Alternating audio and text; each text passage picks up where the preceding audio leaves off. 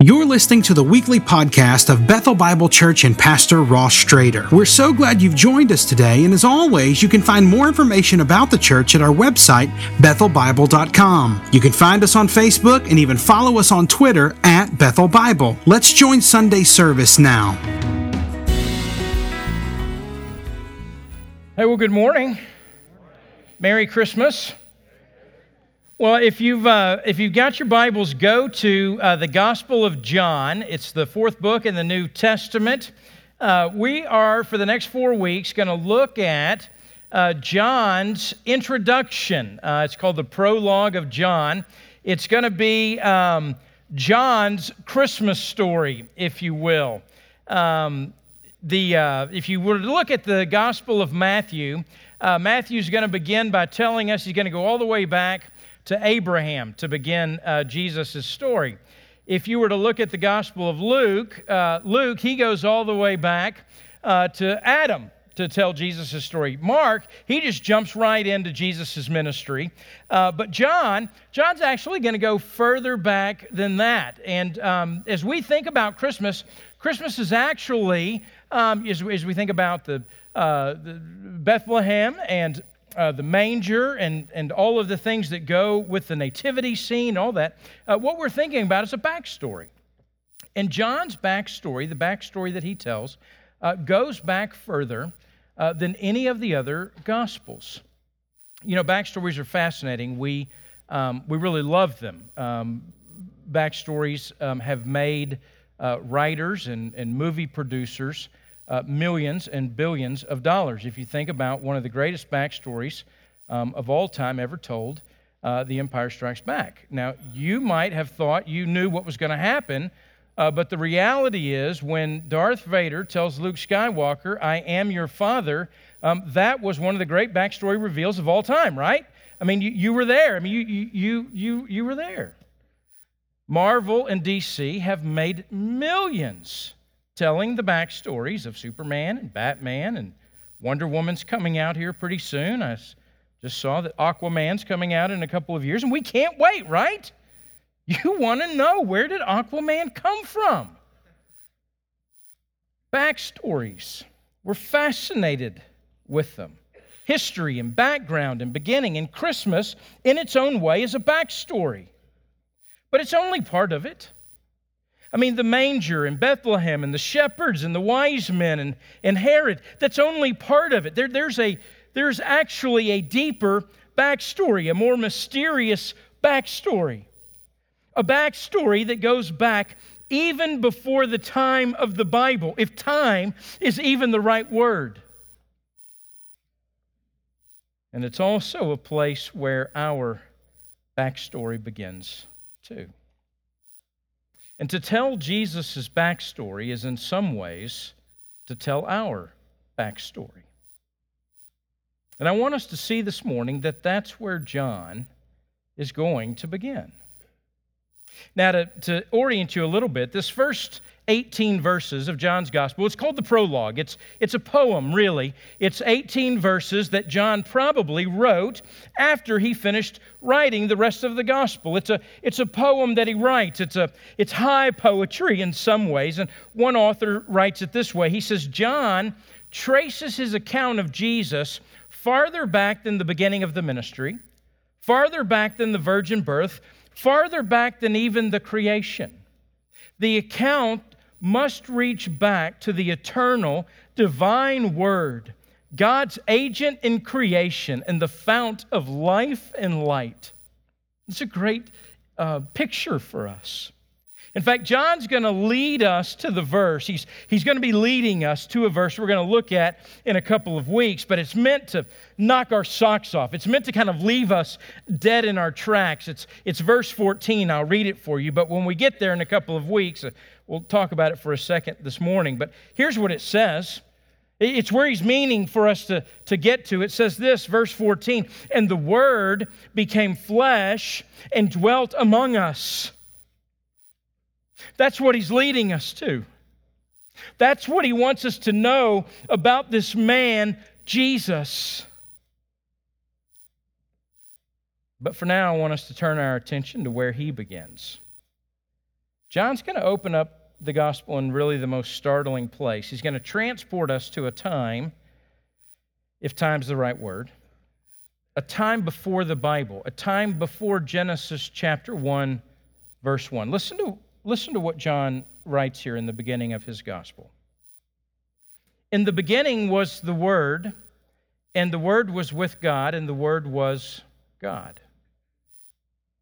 He was in the beginning with God. All things were made through him, and without him was not anything made that was made. In him was life, and the life was the light of men. The light shines in the darkness, and the darkness has not overcome it. See, John begins here, in the beginning was the Word, and the Word was with God, and the Word was God. Now, listen, we actually, in all truth, we can actually spend the rest of the morning, the rest of the month, all of 2017, and really, in all truth, the rest of our lives, and those three phrases that make up that one sentence, the beginning of John's gospel, and never get to the end of all that John means. He uses this word in the Greek, it's logos. It's translated word in your Bibles. It's probably capitalized word. And logos in the first century is this very interesting word, and a lot of people have, tried to discover, so John, exactly what is it that you mean? John is a Hebrew man. He lived in Israel in the first century. He's a Hebrew man using a Greek word logos, and the meaning behind logos really had a couple of histories. There's a Hebrew line behind it, a Hebrew origin behind it. From the Hebrew Scriptures, you could go back to Genesis chapter 1. Certainly he means for us to think about that. In Genesis chapter 1, the Hebrew Scriptures tell us, and in the beginning, God created the heavens and the earth, and how God did it was that God did it with the Word. God said, "Let there be light," and there was light. Psalm 33, verse 6, "By the word of the Lord the heavens were made, and the breath of his mouth all their hosts." In the Hebrew mind, the Hebrew way of thinking, the mind of God is revealed by the Word of God. It is the cooperation of the mind of God and the Word of God in creation. To the Hebrew mind, the Word of God, a word is more than just a sound. It's something that's independent. It's something that has power. It's something that does something. That's why the Hebrew language is such a careful language. Hebrew language only has 10,000 words. The Greek language, by contrast, has 200,000 words. Men spoke Hebrew, women spoke Greek. I'm just kidding, that's not really true. But for instance, in the Hebrew culture, a Hebrew blessing, it had power. It was irrevocable. You remember this from the Old Testament. Remember, Abraham blessed Isaac, and he couldn't take it back. It was irrevocable. It had power. A word was authoritative. It certainly could be that is what John had in mind. He also, however, could have a very Greek meaning of the word logos in mind, because John's actually in Ephesus when he's writing this gospel. And the word logos is actually born in the city of Ephesus about 500 years before John's writing this. In fact, in 560 BC, the word logos goes all the way back. Its origin goes back to Ephesus. There's a guy, a philosopher, Ephesian philosopher, Greek philosopher, named Heraclitus. And Heraclitus is writing, and he's noticing something. He's saying, listen, what I'm noticing is that the world seems to be in a state of flux. And the way that he described it was this. The illustration he used was a river. And he said, listen, you could go to a river and you can put your foot in a river at any given moment. You can take your foot out and then you can put your foot in a river, in the same river, a moment later, and you're putting your foot in an entirely different river because the river is constantly moving. You never encounter the same river twice. Everything is in a constant state of flux. But why, if everything is in a constant state of flux, is everything not in total chaos? If everything's constantly changing, why is it not in chaos? What keeps it from being totally haphazard? And what he concluded was that which controls and orders and keeps everything in a pattern, that is Logos. Well, once the idea of Logos entered the Greek thought, it never departed. There were some Greek philosophers that came along, some Stoics, and they picked it up and they advanced the idea and they began to say, oh no, Logos is even more than that. It pervades everything. In fact, here's the whole idea. Logos orders the entire universe. It pervades everything. In fact, it's not personal, but it controls everything. It organizes everything. It rules everything. It is a universal consciousness. In fact, it even transcends the gods. It even transcends Zeus himself. Zeus himself calls upon Logos for order. Well, after the Stoics, a man named Philo, a Jewish Greek philosopher, comes along, and he says even more than that. He says, oh no, Logos is even richer and deeper than that. It's even more than that. In fact, Philo knew all about the Hebrews. He knew all about what the Hebrews believed. He said, look, Logos is even more than that. Here's what Logos is. It's the thought of God stamped upon the universe. In fact, Logos is the only reason we know anything about God. It's how God has communicated to all of creation and to all of man. That's what Logos is. Without the concept of Logos, without that great Logos out there, we wouldn't even know what God was. And I say all this, I labor all of this because you need to know how significant Logos was in the thinking of every first century person out there.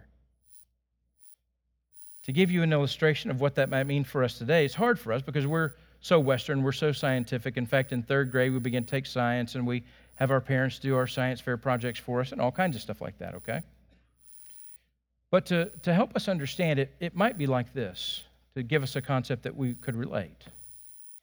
There is something similar, it's not exact, but it's similar, that we can all relate to. There's something that we all know about. We've never seen it, but we all know about it. In fact, we could all name it, although we've never seen it. We all, every single day, encounter it. We've come up against its force. In fact, when you woke up this morning, you came up against its force. In fact, even in this very moment, you are experiencing the effects of it, and you can't get away from it. It's called gravity.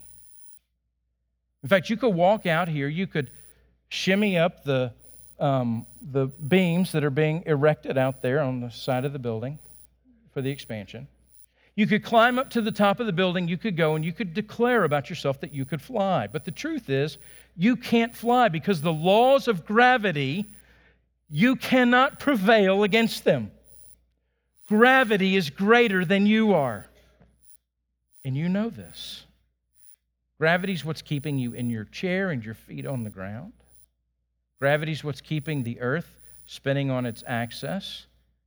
Gravity is what's keeping the earth going around the sun and the moon around the earth and the solar system and rotating and the universe. I mean, gravity is what's keeping all of these things happening. And it is like this, and I do not want us to miss the weight of what John is doing. When John gets to verse 14, it is like John is saying this. You know gravity. And you know how significant and important that it is. And here's what I want you to know about Jesus, this man from Nazareth, this carpenter. He is gravity become flesh. Gravity, this thing that keeps you in your seat and your feet on the ground and the earth rotating on its axis and revolving around the sun and the moon going around the earth. That's gravity in the flesh. Oh, he's not impersonal, he's personal. And oh, by the way, he loves you. Gravity made flesh. It is that radical of an idea that John is proclaiming, no less.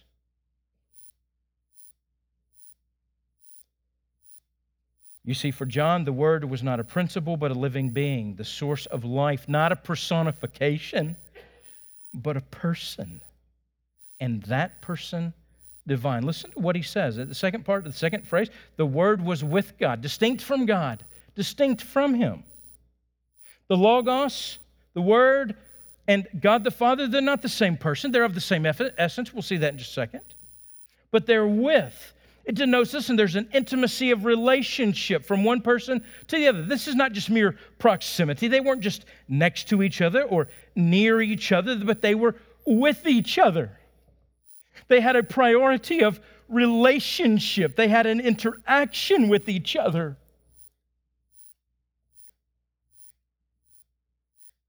And then he says, and the Word was God. He was the same or of the same essence. What the Word was, God was. The Word was fully God. It's not to equate with God. They're different persons, but equally God. It's like the pinnacle of all that John is saying about the Son of God. Jesus has the same nature, the same essence as God Himself. The Word was with God, but you could be with God and not be God, right? The angels were with God and they weren't God. Satan was with God and he wasn't God. But John leaves no question about this. Not only was Jesus with God, but He was God. The very essence of God. All the attributes of God were the attributes of Jesus. Everything Jesus did, everything Jesus said while He was on earth were the words and the doings of God. It's radical. In fact, it is so radical that if it is not true, what John writes is blasphemy. And if it is not true, and if it will not hold, we should burn this book. We should ban it.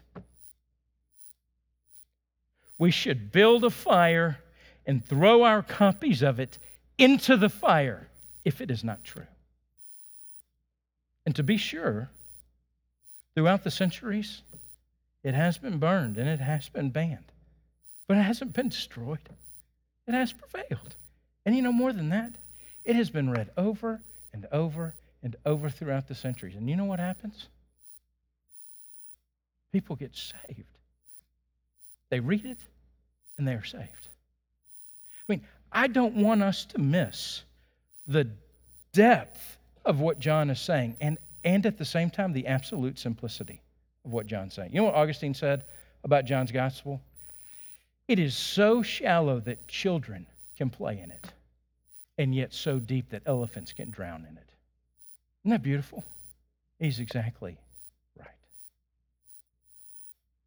Well, he goes on. Look at verse 2. He says this. He says, and He was in the beginning with God. So not simply, although we are indeed, we are going to meet a great man in Jesus. John is going to introduce us to a great man in Jesus. But he wants us to know from the very beginning, this is more than a great man. If you come away from John's gospel and you say, man, that Jesus is really a great man, you miss the point. Because he wants you to know from the very beginning, he's not introducing you to a great man. That this gospel very clearly is the introduction of the very God in a very real human being. That's what he wants you to know. It's that startling that he became flesh. Now look in verse 3. He says, all things were made through him, and without him not anything made. Without him was not anything made that was made. Now, so through him means by the means of. It means that the things he made came through him in a way that they came through him in a way that they were all of what he was. It isn't that Jesus created in a way that what he created didn't bear his personality. It's a term that describes what an artist produces. The artist produces something that bears the mark of himself. So to use the word, maybe the best way, through him reminds us that the whole creation bears the mark of God. It has the marks of Jesus all over it. Like, it doesn't even need the artist's signature. You can just look at it and go, oh yeah, I know that's Jesus's. Creation is Christ-formed, and it bears the signature of Christ. Young Life, the worldwide youth outreach, its motto is this. As it takes the gospel to teenagers all over the world, its motto is this: you were made for this. And it's perfect. It sums it up perfectly because it's exactly what you were made for. You were made by Jesus for Jesus. Hebrews chapter 1, he upholds the universe by the power of his word. Colossians chapter 1, for by him all things were created. All things were created through him and for him. Romans 11, from him and to him and through him are all things. All creation, including what is most internal and most intimate in us, has the imprint, the shape, the mark of Jesus on it. That's what John's saying. And then he goes a step further. Look at verse 4. In him was life, and the life was the light of men. So not only did Jesus create, but he breathed life, sustaining, ongoing, procreating life into his creation. So he animated creation.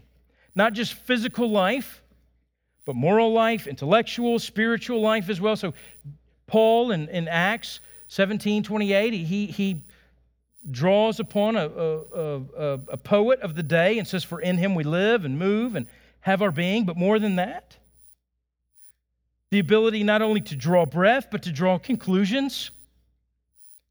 Intellectual capacity, moral capacity, spiritual capacity, created by the Word of God, in the image of God, enlightened by God, to know God. Augustine prayed, "O God, you've made us for yourself, and our hearts are restless until they find rest in you." And yet, John, in this very gospel, in just a couple of chapters, in John chapter 3, verse 19, do you know what he says? Where he says here, in him was life, and the life was the light of men. You know what he says in just a couple of chapters? But men loved the darkness. It's tragic. Paul will say the same thing. But men loved the darkness. In him was life, and that life was the light of men.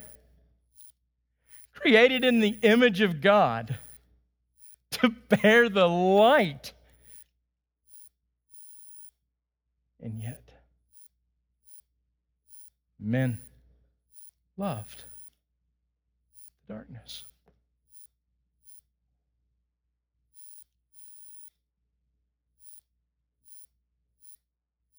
It's the story of humanity.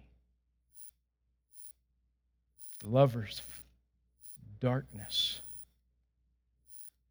You know, I think that's why John leads us the way he does to verse 5, which I think is the point of this first 5 verses. You see, in these first 5 verses, he leads us to verse 5 because in verse 5, here's really the hope he's been leading us to. This is why he gives us the backstory, I think. Look at what he says in verse 5. The light shines in the darkness, and the darkness has not overcome it. The reason I think he leads us to verse 5 is because of this. All the verbs up to this point have been in the past tense. Was 4 times, verse 1 and 2, and then twice again in verse 4. Came into being, he used that 3 times in verses 3 and verses 4.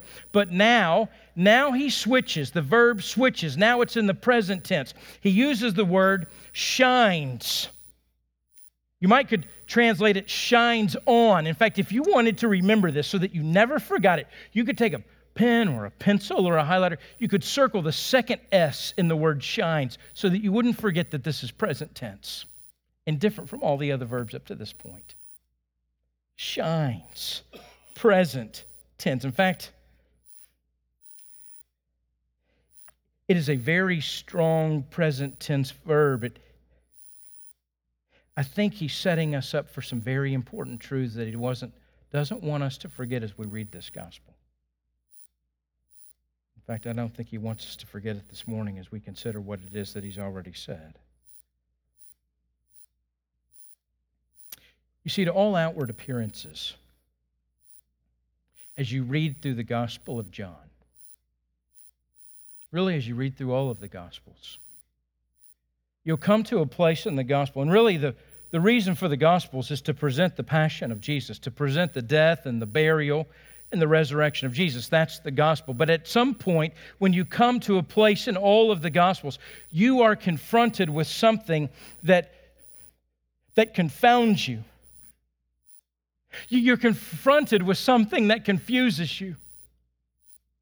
See, you're confronted with a man who appears to be this great teacher who teaches in a way that everyone marvels at. You're confronted with someone who seems to be the very best of us. You're confronted with the one who seems to take on the establishment. You're confronted with the one who seems to be the fulfillment of all the hopes and all the promises and all the dreams of the Old Testament, not to mention humanity, not to mention yourself as the reader.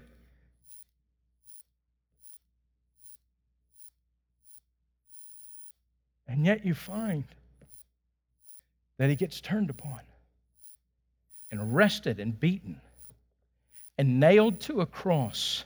And this one who is life, the light of men, has the life drained out of him. The darkness overwhelms him. Death seems to win. Life dies and is laid in a grave.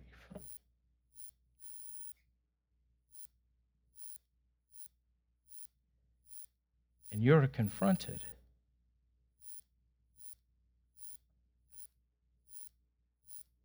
in that moment as a reader of the gospel. How can this be? Then who is this man? You see, John tells us at the very beginning, the light shines on in the darkness, and the darkness has not overcome it. It seems that Jesus is fatally executed. It seems as though the darkness has won a decisive victory. And listen, if we're honest, it seems that way then. And we read the resurrection, and we're assured of the resurrection, and then yet we remember when we wake up in the morning, or we have driven to work, or we go home, or we live in that relationship, or we struggle with that job or that parenting situation or that financial situation or that sickness or that illness or that depression or the whatever it is that we face in the present and the now, and we realize, hey, listen, it feels like the darkness is winning right now, not the light. It feels like the darkness is the one that's shining on right now.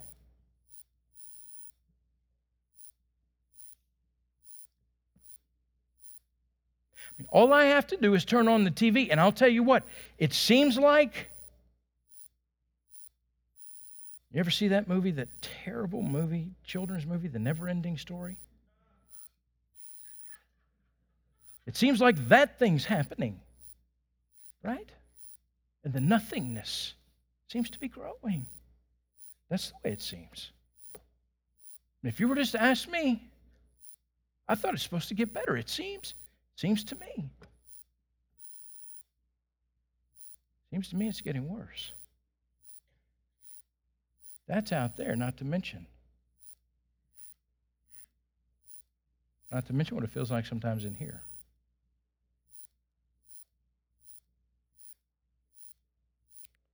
But nevertheless, John writes this, and he writes it in a way. He writes it in a way under the inspiration of the Holy Spirit that nevertheless it will always be the deepest fact in all of history and in all of eternity that the light shines on. It shines on in the darkness, and the darkness has not, will not, never will overcome it. He uses the strongest present tense verb that intends to reach out to all future believing readers to assure them the light shines on even now.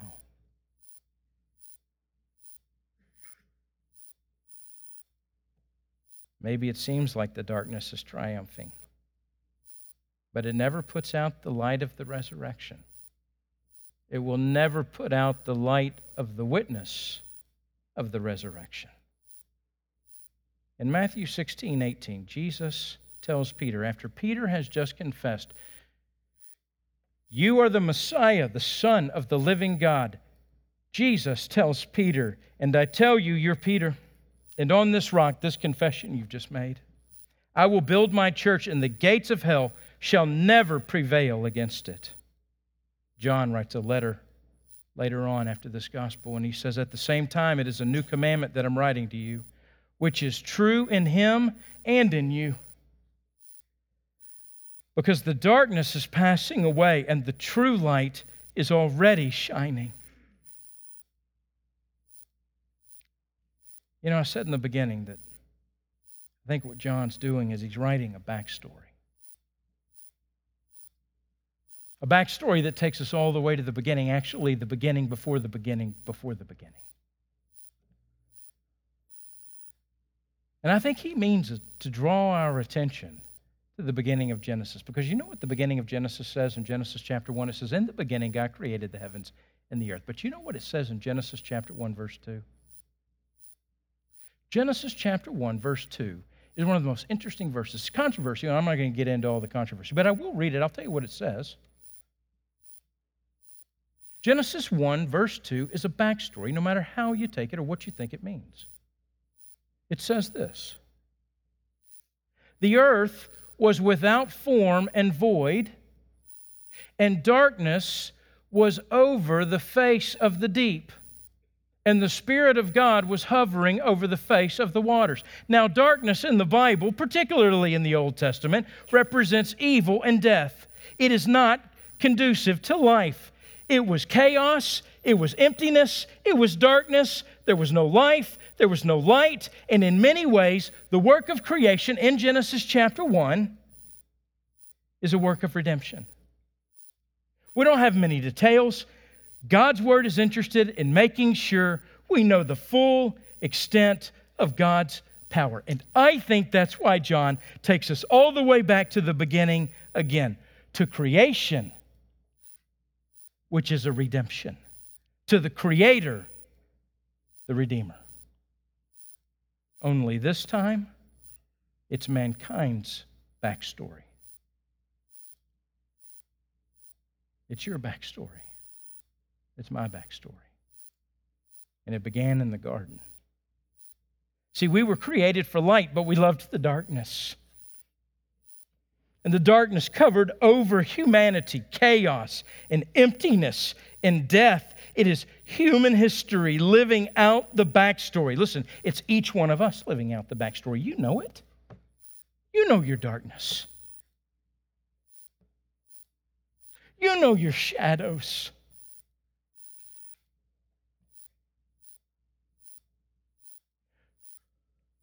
You know where you run from the light.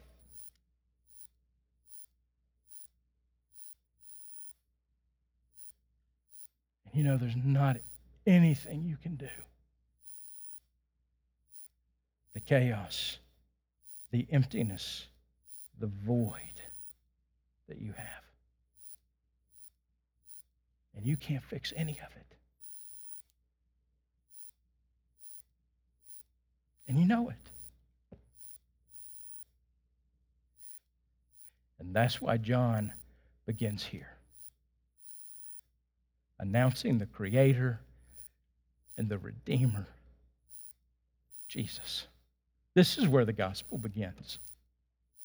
To step into your world, into your story, because a new creation is about to happen. The Redeemer has come. A new work of creation by God, being announced by John. Yet another darkness will be spoken into. Another deep is being hovered over. Another chaos restored. Another void filled. Another separation announced. Another work of creation completed. Another Sabbath rest accomplished. The Word is bringing into being the new creation in which God says once more, let there be light.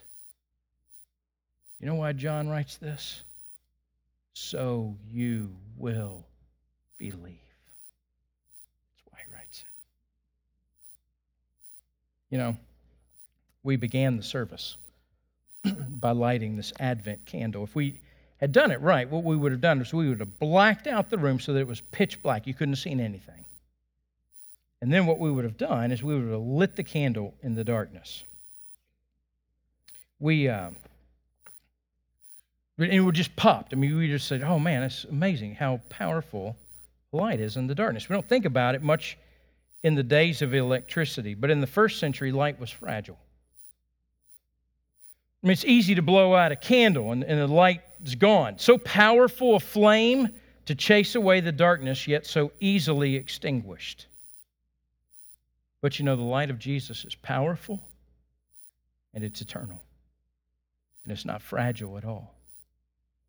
In fact, His presence, in His presence, it's the darkness that's extinguished.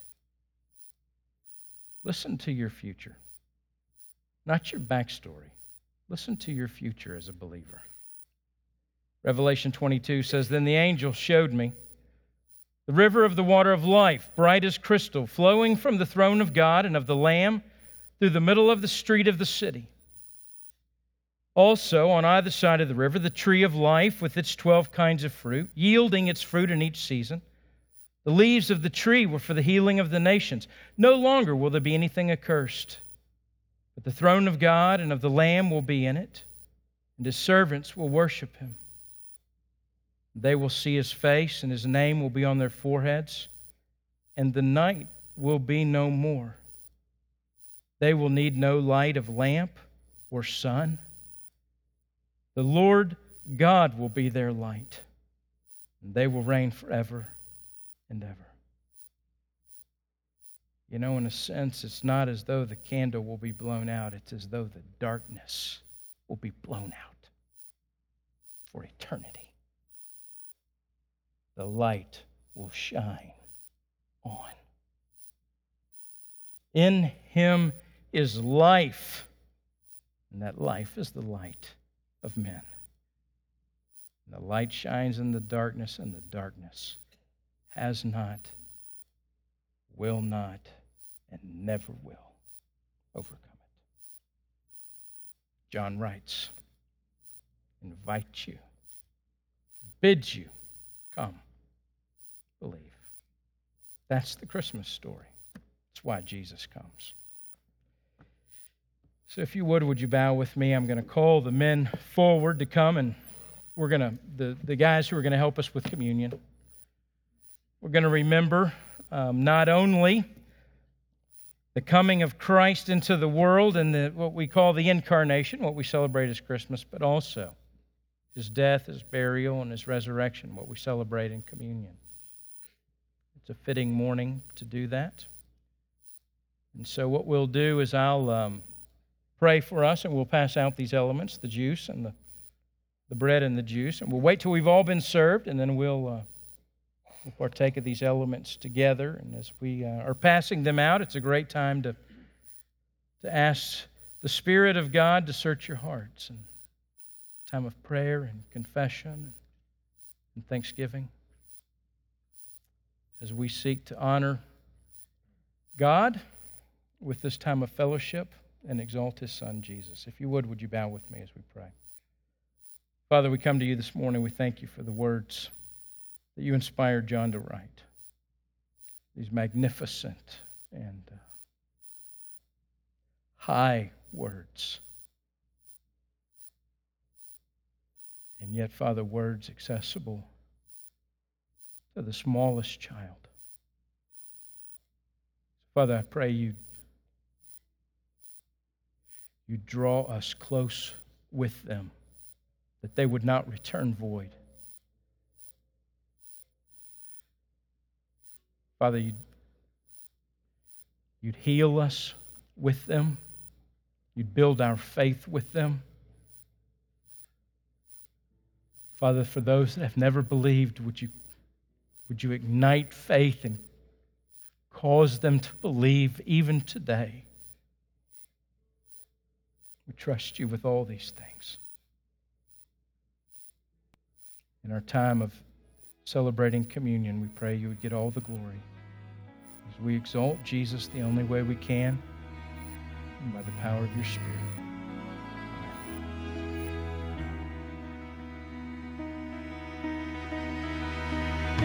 Thanks again for listening to the podcast today. We hope that you were blessed and encouraged. And if you have any questions or comments, we want you to let us know. Simply send your thoughts to questions@bethelbible.com. Thanks for spending time with us, and be sure to join us next week on the Bethel Bible Podcast.